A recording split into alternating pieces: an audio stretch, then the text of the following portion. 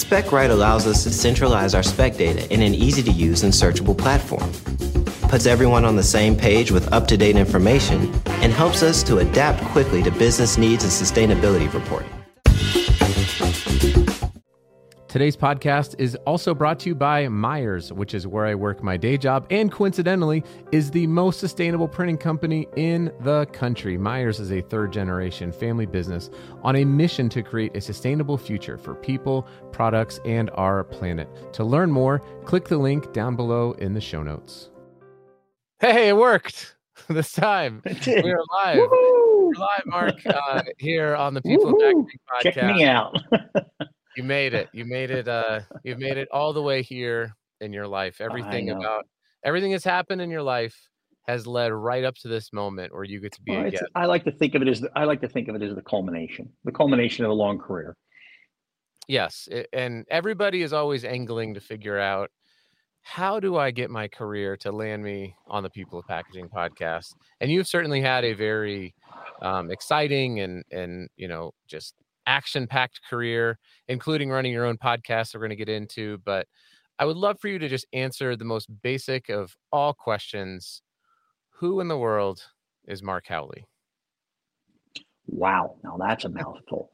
My name's Mark Howley. I am born and raised in Philadelphia. I'm one of 8 kids. I am a father, married for 33 years. I'm the father of 5 daughters.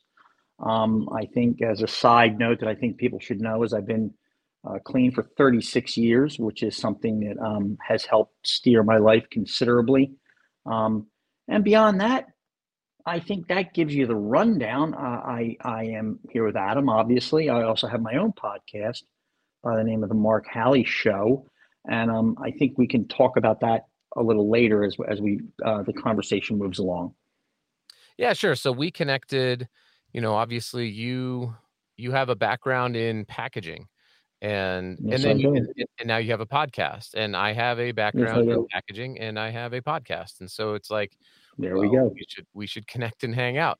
So there's a great scene in the show Seinfeld where there's this whole episode about yada yada yada, where it's just like yada yada yada over. Like, I know it well.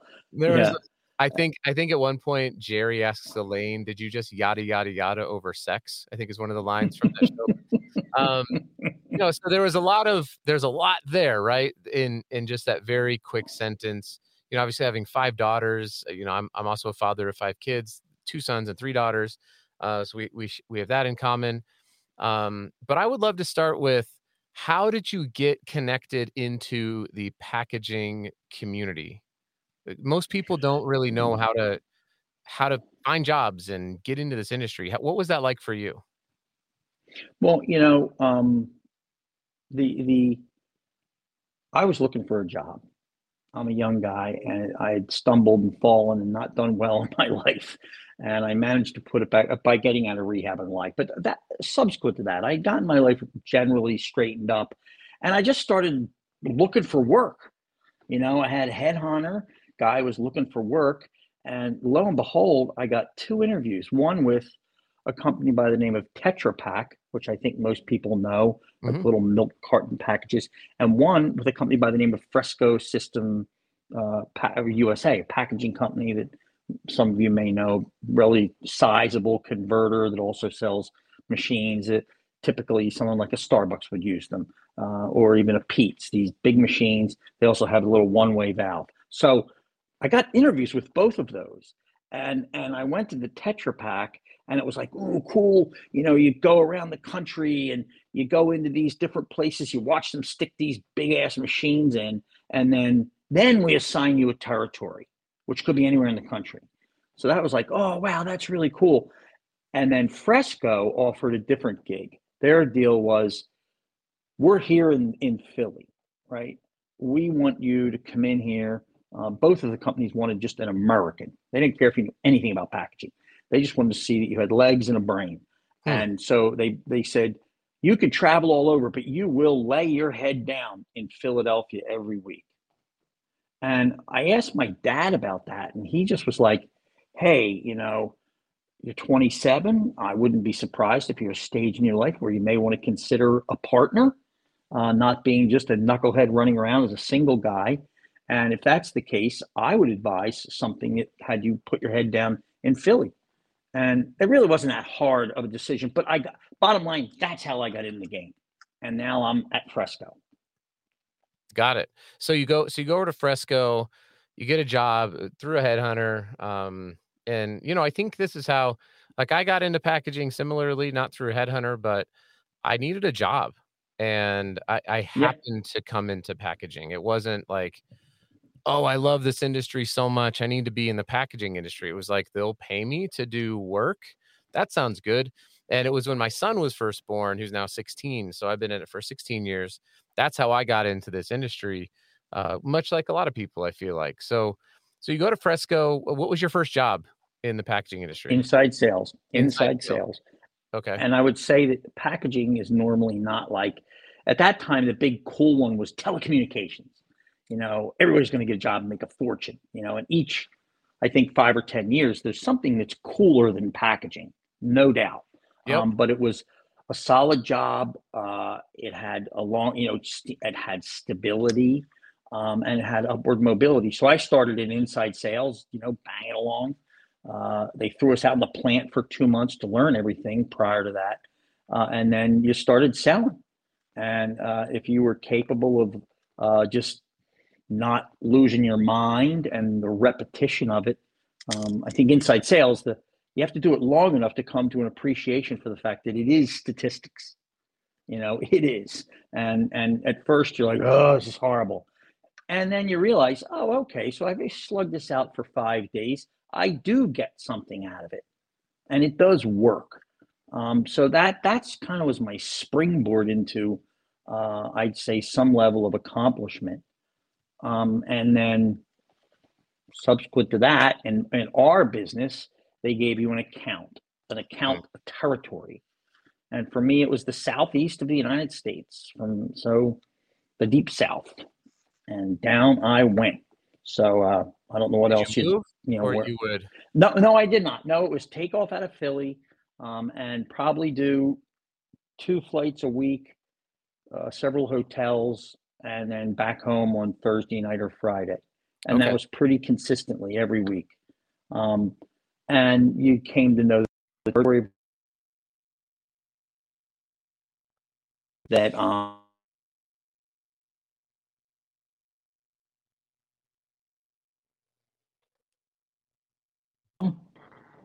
did I lose you? Yeah, but you're back. Oh, sorry about that. Okay, I don't know where we will cut in or cut out there. Anyways, it's the southeast. We had, pardon me.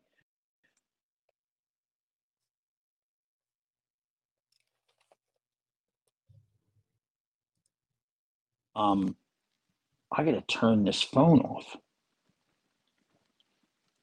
Is it trying to record to your phone and No, it's a phone call coming in, and I'm trying to not allow phone calls come in because I got on my I mistakenly got on my phone because that's where the easiest login was when I looked for it. So if this, well, anyway, let's just continue and see where that should not. I don't have any calls set up, so I don't know why they're calling me. Anyway, so let me go back here. When you're done inside sales at a packaging company, very commonly they'll give you a territory with some accounts in it. And in that instance, I got the Southeast. That's what was available. That's what I got. So it was takeoff Atlanta, Alabama, Northern Florida, New Orleans. New Orleans happened to be one of the second largest port for bringing in green coffee beans, which was Fresco's primary business. The old brick packs of coffee, So that's where I got my kickoff into the outside world. Nice. And what was the transition like from entry point into inside sales? And I know eventually were you the owner of Pacific Bag? Is that, I know that. Yes, I was eventually. Yeah. Okay. What was that? I mean, there's probably a really long story there, but yeah, I can be pretty quick. Yeah. Because I'm like, that's a really awesome. From inside sales rep in Philly to running a company that eventually gets sold to Tricor Braun and owning it. That's a really amazing story. I don't want to yada Yeah. it, but But eh, well, as I mentioned earlier, I'm an amazing person, very intelligent and handsome. In case people can't see me, they should know that. But I thought it was Mark Wahlberg that I was interviewing, and it was Mark Howley. I'm like, oh, not at all, not at all. Yeah, the visual is quite upsetting. But anyway, so no, I mean, the way it went back then was you kind of had to push for these promotions because they were kind of a static business. So a lot of like at first guys to say, "Oh, I want to be something bigger and better." They would say, "Oh, all right, you'll be a product manager." They didn't know what the hell a product manager was. So I learned what a product manager was, and I promoted those. And then I got put into a national account position, and that was the big biggies. And then sort of like the booby prize, the thing that made me leave ultimately was they gave me the Starbucks account when a buddy of mine quit, who was at work. And I said, that is, well, it sounds wonderful, could have made a lot more money, but they had all the film and they had all the machines and they had all the valves. The only thing you could do was fail. And I was saying, please let me have somebody under me who I could they could be the chewing on that. And I would go out and look for other business, to which they were like, no. And that's when my mind started working on, I can't continue to do this. I watch people get to be, 50, 55, and they get, whacked by their boss. Oh, we're downsizing. Oh, we're streamlining. And I thought, I'm not going to get caught in that. And I quit with no other job, 1 year non-compete. And I started putting out business plans for what would have been Pacific Bag East. It's going to be, it would have been Atlantic Bag. There was nothing there. With my own buck, I traveled over to Asia and looked at all these different vendors. I thought, if properly done, you could bring good-looking packages in from Asia, from Taiwan predominantly, and I thought you could compete in a small run, high graphic accuracy markets. And that's where I was in coffee, so I kind of knew that world. To which the original investors in Pacific Bag invited me to come out to Seattle, and I did that. And then maybe you want to ask a question, because rather than me just blabbering on for another 5 or 10 minutes here, help me direct where you would like to go at this point. Yeah, no, it's fascinating. I mean, obviously everybody is wanting to know, are you a football fan? I am, of course. So have you fully transitioned to a Seahawks fan, or are you just like an Eagles fan? No. Oh, for crying out loud. How dare you? How dare you? I forgot. How dare you? Phillies and Eagles. Eagles fans booed Santa Claus. I should have known Yes, that the love of the Eagles runs deep. My dad's actually from just outside of Philly. I don't know if you knew that or not. He grew up. No, what town's that? I don't remember. It was outside. It was in Jersey, just right outside of Philly. Yeah. And then basically we divide Jersey between Eagles and Giants fans. Who are they? If you ask somebody, so who do you cheer for? Got it. Like the Giants. And we say, okay, then. Well, my dad's a Broncos fan, so. All right. Well, that's all right. Well, he's moved. We're from Colorado. My parents moved there in 1980. I think 43 years of living in Colorado. And by the way, they were season ticket holders to watch Stanford when I was born in the Bay Area. And when John Elway was a quarterback at Stanford, my parents were at the games with me, apparently as like this tiny little baby watching Elway. Then they moved to Colorado, and then obviously Elway gets drafted and traded there and blah, blah, blah. So Elway proved himself in the end. In the end, he proved himself. They're full Broncos fans. He was a great quarterback, awful businessman, terrible general manager. But you, on the other hand, seem to have been a great businessman. So you start a Pacific Bag. I legitimately don't know this. Was Pacific Bag? So you mentioned going over to Korea and kind of acting as was it more of a brokerage, or did you own? No. I always thought. I remember thinking to myself, why is it they can make cars and TVs over there and be so competitive? At this point in time, this is maybe mid to late 90s. I'm like, why can't they make a bag and be just as competitive? I don't understand. So I just started faxing out to like hundreds of places and just getting quotes back. And then finally it was like, I'm just going to go visit them. Take a Yeah. week, never been over there, scheduled the whole damn thing by fax and just took off. There's And people listening to came, this are like, what is this fax that you speak of? oh, yeah. I remember the fax. I told Oh, someone today, I was like, the first cell phone I ever saw was a briefcase yeah, that that's what I had. you I had unzip. that big, Yeah, it was like you got like 40 minutes a month or something like that. yeah. I was 17 years old. My parents were like, "You're a terrible driver and you're a kid. Just if you get in a wreck, here's this break glass in case of emergency phone in a briefcase."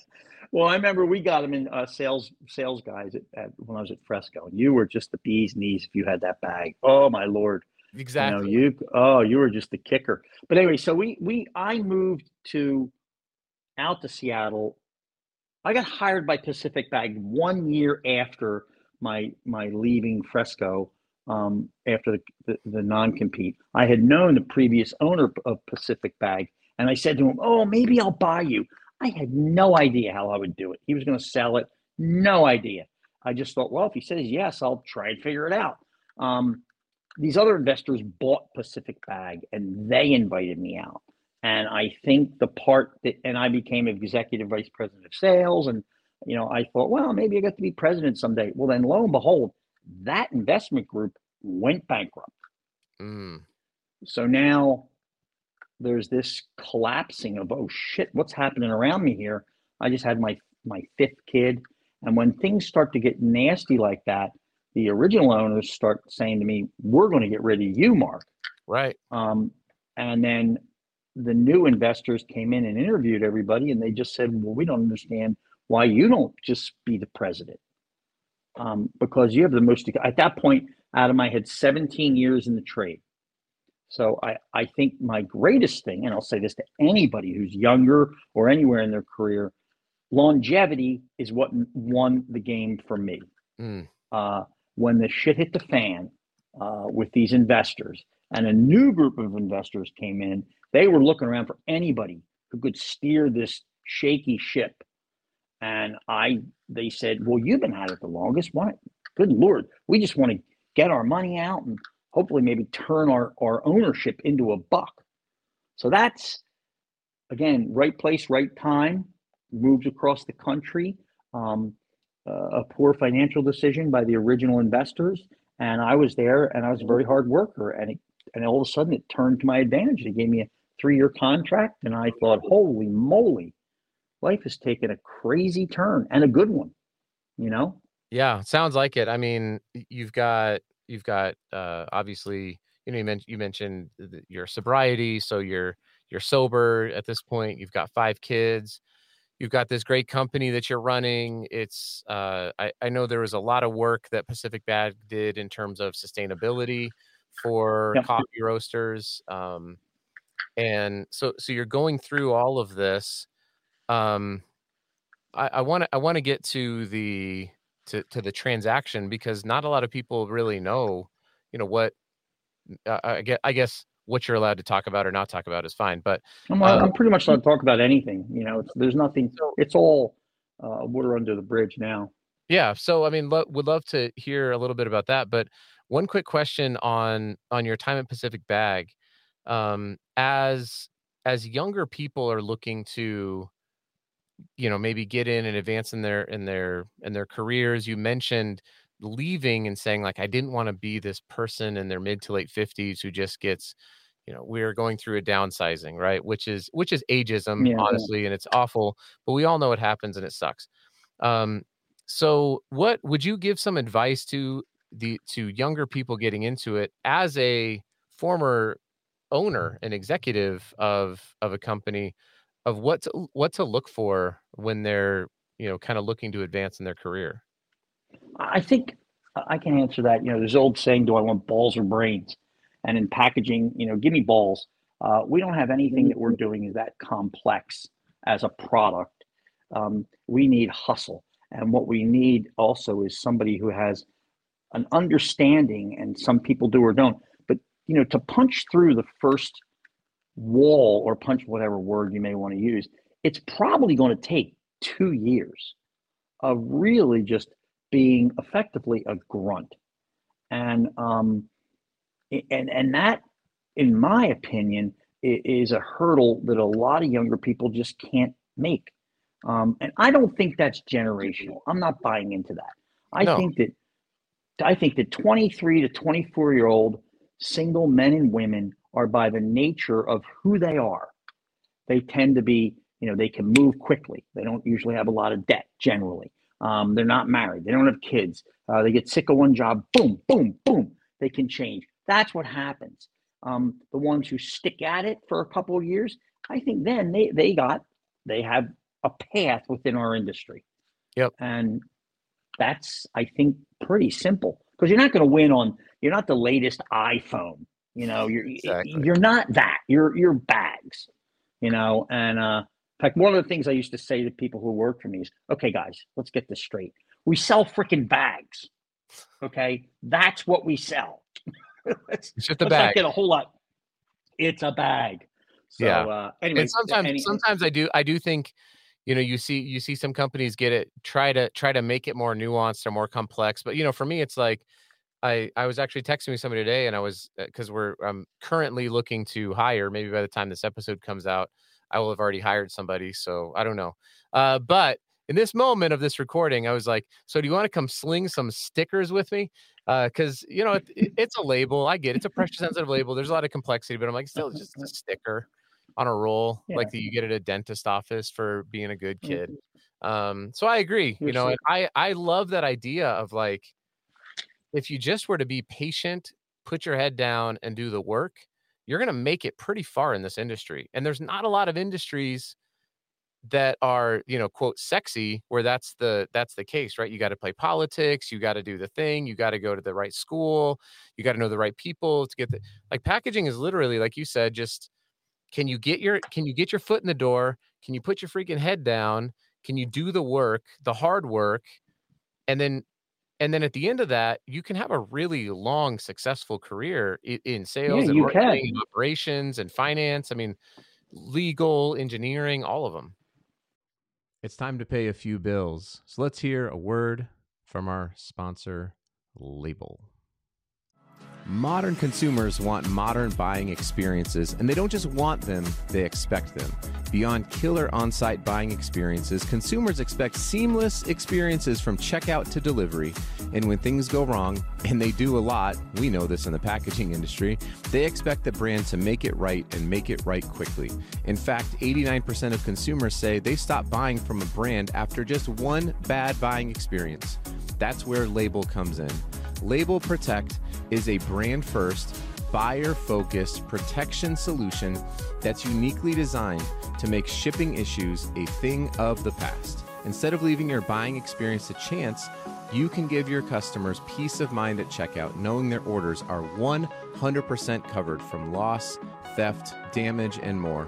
And with a 98% claim approval rate, 24-hour resolution time, and best-in-class revenue share, Label reduces customer support overhead, protects your bottom line, increases profits, and most importantly, Label keeps your customers coming back for more. Whether you ship 100 orders a month or 100,000, it's time to make the final mile part of your competitive advantage with Label. You can learn more by clicking the link in the show notes or going to lablpx.com. That's lablpx.com. I mean, the better companies, I like to think that I managed well, and I did. I had retention. We had 70 employees when I sold. There's probably 20 or 25 of them that were with me for 20 years. But I do think when you're a younger person, if you work for a good company, you get autonomy. It's almost like, to me, anybody working for me was always, give them all the rope they want to hang themselves. The good ones, they will love it, and they'll come back and ask for more and more. The lousy ones, they'll show up. You give them autonomy, they'll just be lazy. They won't get what they're supposed to be done.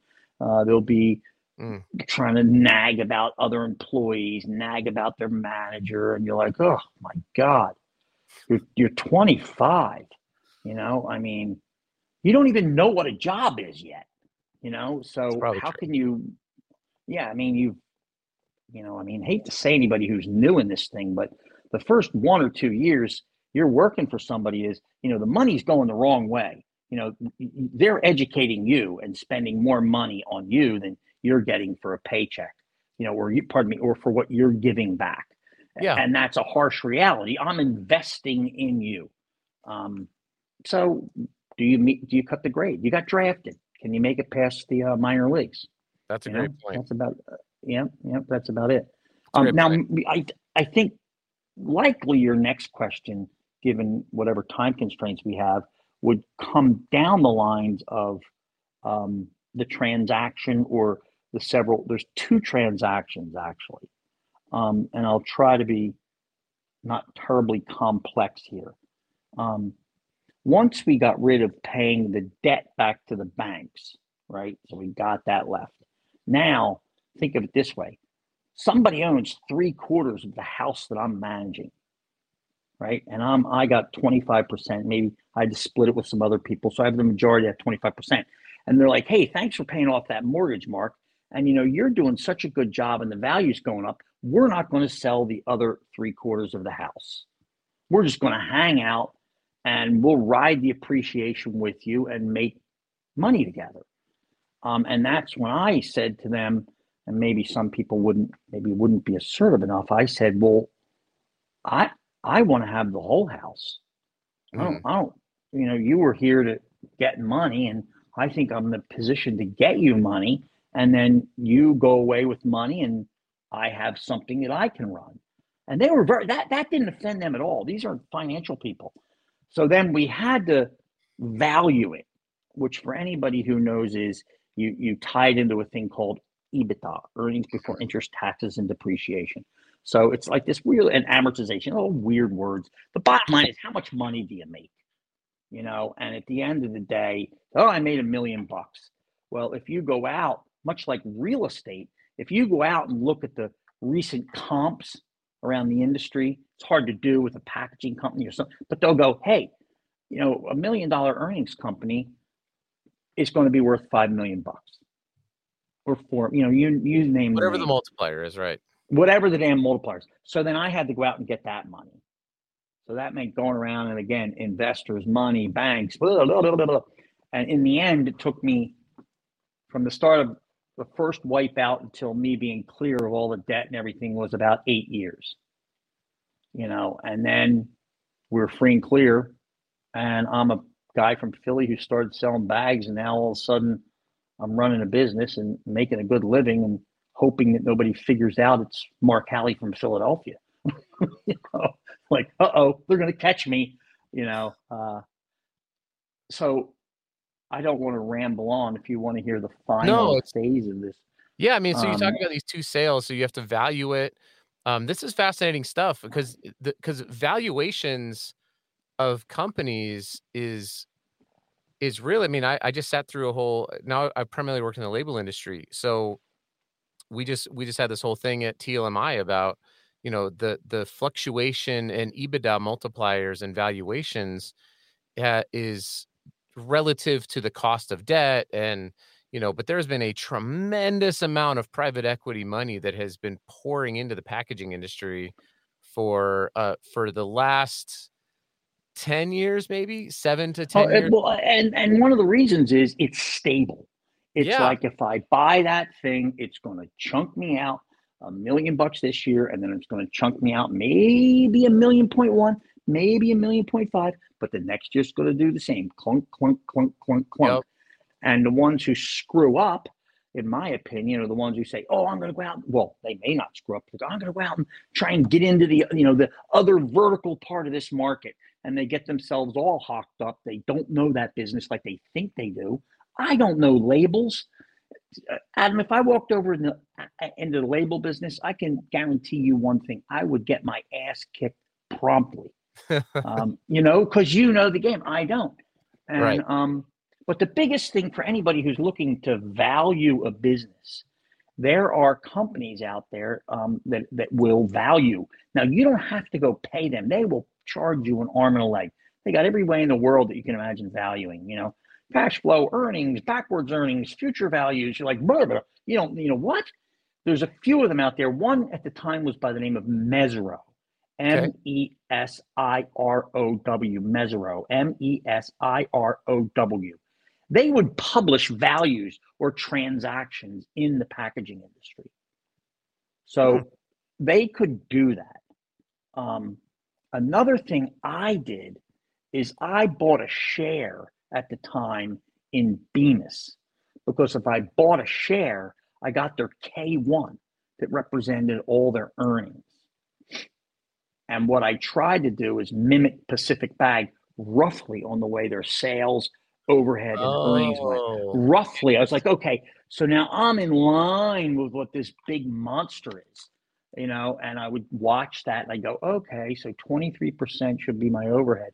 Oh, then I would drop this much. These ungodly complex financials. But if you hacked it out, you go, oh, they sold $1 billion, they made $1 million. Huh.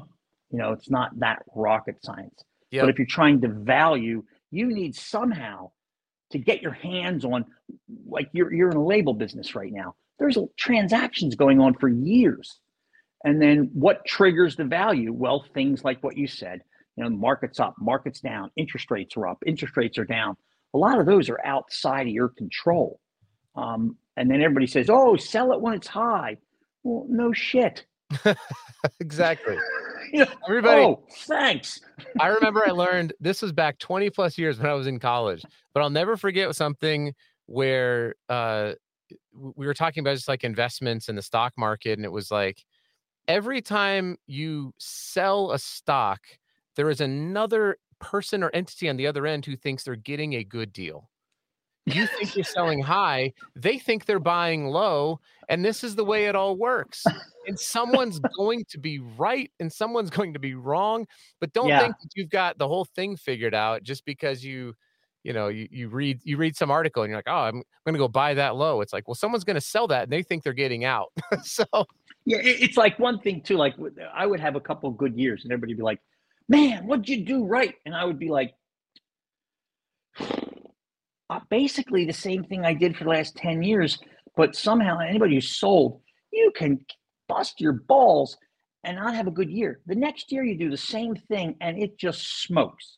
Yeah. And so just turn the wheel. But in the end, let me try to get a little closer to the final transaction. Sure. The fellows from Tricor came along and said, oh, we've always, for those who don't know, Tricor sells bottles and rigid bottles and semi-rigid bottles and caps, and their distributor. And they came into our side of the business and they said, hey, we want to get into flexible packaging. We think that you're a great springboard for us. You also have, for anybody who didn't know, we had a one-way degassing valve, one of the patent holders on that for coffee, a little belly button in a bag. Mm-hmm. And we had also spent 15 years constantly trying to develop these, what's called BioTree, these bags that were inching closer and closer to biodegradability. But we never oversold it. When it was halfway there, we just said, it's halfway there. It's as good as we can do. We got to the 50-yard line. We're going to try and long field goal, probably going to miss it. Then we'll let you know. We finally crept towards it. I'll bet 15 years, and I would be shocked if we didn't spend $1 million as a little company on it, if not more for sure. Yeah. But we worked hard and we gained credibility within our market and ultimately got to the right spot. Yeah, no doubt. And the thing, it does make sense from in this perspective with Tricor, which is I don't have as much experience in flexible packaging, very, very little, but I have worked and sold flexible packaging. The thing that I always found interesting about it, coming from sort of the secondary decoration side with labels and folding cartons, or secondary packaging with printing, is that flexible packaging, similar to a bottle with a cap or whatever, glass, PET, HDP, is primary packaging. Like the coffee beans go into the bag. So there has to be consideration for the barrier, the moisture, the oxygen, all that kind of stuff. Absolutely. It also simultaneously functions as the secondary packaging, the branding, the marketing, and so on and so forth. And so I think it makes sense for a company that's been in primary packaging like Tricor Braun to expand more into primary packaging in with flexibles. Because what is a flexible bag if not just a bottle that is really, really Mushy. thin walled out and smushy? Yeah, Pretty much what it is. smushy. It's flexible. I Yeah. say when you reach for your bottle, your shampoo bottle, you can squeeze it, but it's not going to smush down. A bag, you squeeze it, it goes down into your fist. I think we should So rename it Smushy packaging. Is what it was. it's the smushy bag we used. We're going to rebrand it smushy bag. But anyway, the thing that we should circle back is the thing that we did very well was Gourmet Coffee, bless its soul, bow down and kiss its feet. It continued to grow. It continued to not so much the amount of coffee consumed, but these smaller guys started buying and proliferating. And we had the model where we could print short runs, say 25,000 bags, economically and with high graphic quality. And that was kind of the niche that I felt because I had sold for Fresco, where if they set that press up, they ran it all day. Right. And so we were jumping in and jumping out, little tiny jobs, bing, bang, bing, bang. And then we supported it, for anybody who doesn't know, with stock bags. You could buy a case of gold, a case of gray, a case of green. And, we had, $3.5 million of inventory sitting out on the floor of bags that are not printed. And you slap a label on it. Buy a case and put a label on. I actually sent, you don't know this, but there was a lot of people that would reach out to me that I would be like, just go check out Pacific Bag. Because they could just get stock bags with a label. Because they'd reach out to us and say, hey, can you guys do these bags? And I would say, no, go to Pacific Bag, check them out. If you need 100 labels, printed really nice, let me know. But just get into stock bags right now. And then if you scale up, you won't need labels anymore.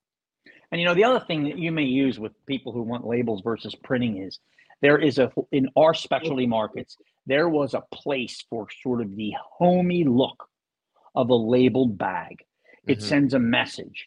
And that's if you're selling and you can control your distribution. Once you get into supermarkets, then everybody says, oh, he has a label. He's a loser. He's not cool. Right. And, then you become the uncool bag very quickly. So you'll see the ones that get on the shelf, maybe some of, Intelligentsia or Stumptown, Blue Bottle. Yeah, all the cool people around, were ours. And high graphic quality, a lot of SKUs. Usually the coffee, whatever, Colombian, blah, blah, blah, they would get a label and they'd have a common design and then label it. Because that's the easiest way to do it. But, Mark, go ahead. I was gonna say we're probably getting close here to wrapping up. So you had actually provided, just like a podcast host would maybe accidentally do, you had provided a very natural transition to my last question. Okay, let's get it. Which was, as these labels provided an easy way for people to, know and get a hold of somebody like at Intelligentsia or to know about their thing. I wanted to hear, how do people find your podcast and how do people get in contact with you? Let's stick a label on the end of this bag and start wrapping it up here. So I'd be curious, what's the best way for people to reach out if they've got bag questions, packaging questions, podcast questions, life questions, sobriety questions, Mark Wahlberg lookalike contest questions? Thank you, Adam. Adam, you are punching it all. Well, here, let me give it to you here. My podcast is called The Mark Howley Show, where our goal is to talk to people in all different careers with the intent of finding about all the little twisty turny ways they got there and ultimately found satisfaction. That just flips me out because people are different than me and I always loved it. The name of the show, again, is The Mark Howley Show. You can find it on www.markhowleyshow.com. You can leave a message through there and just kick it over to us. We'll get it. You can use my personal Gmail, which is probably efficient at this day, which would be Mark Howley. Again, my name, Mark Howley, MarkHowley 47 at Gmail. And then my phone number, 425-241-8701, 241-8701. And lastly, it would be unfair for me not to say, if you are looking for flexible packaging specifically, please contact Tricor Braun Flex. They're good at what they do. They haven't let anybody go since I owned it, other than those who decided to quit. They continue to use me as a consultant, and I couldn't say more great things about them. So Tricor Braun Flex. I will have everything down in the show notes, except if you want to contact him via phone, write it down yourself, because I don't want people to, troll podcasts. And you're right. Start blasting stuff out to Mark. So if you want to reach out to Mark via phone, that's awesome. Shoot him a text. Make sure it's a funny animated GIF or something like that.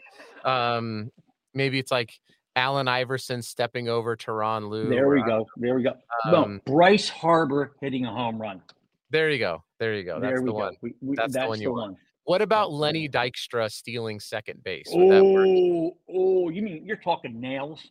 You're talking nails? I'm talking about nails. Yeah, nails. We like the only nails. time I paid attention to baseball was then. It was like I know Ryan Howard and Mike Schmidt and Lenny Dykstra. That's good enough. Dykstra has unfortunately made a disaster of his life, but it's a shame. He's a train wreck now. But anyway, and I just wanted one last thing. Yeah, my Philadelphia Eagles did win a Super Bowl, at which time, as part of my commitment to my daughters and my wife, I went out and got an Eagles tat on my arm. We also have that in common, because I got a Denver Nuggets tattoo on my leg after they won the championship. Cool. You know what we are? We're fast friends. That's what we are. We're fast. We are indeed fast friends. We get tattoos of Denver or of our favorite sports teams the minute they win a championship. And I had a Chilean immigrant tattoo mine who couldn't speak English, so I was communicating to him through Google Translate, and it was amazing. He did awesome work. So it was really great. Mark, I really appreciate you coming on. Everyone go check out the Mark Howley Show, Tricor Braun Flex, and reach out to Mark if you got any other questions. Once again, Mark, thanks so much for coming on and being part of the show. Really appreciate it. Thank you, Adam. Thank you so much. You have a nice day. You too.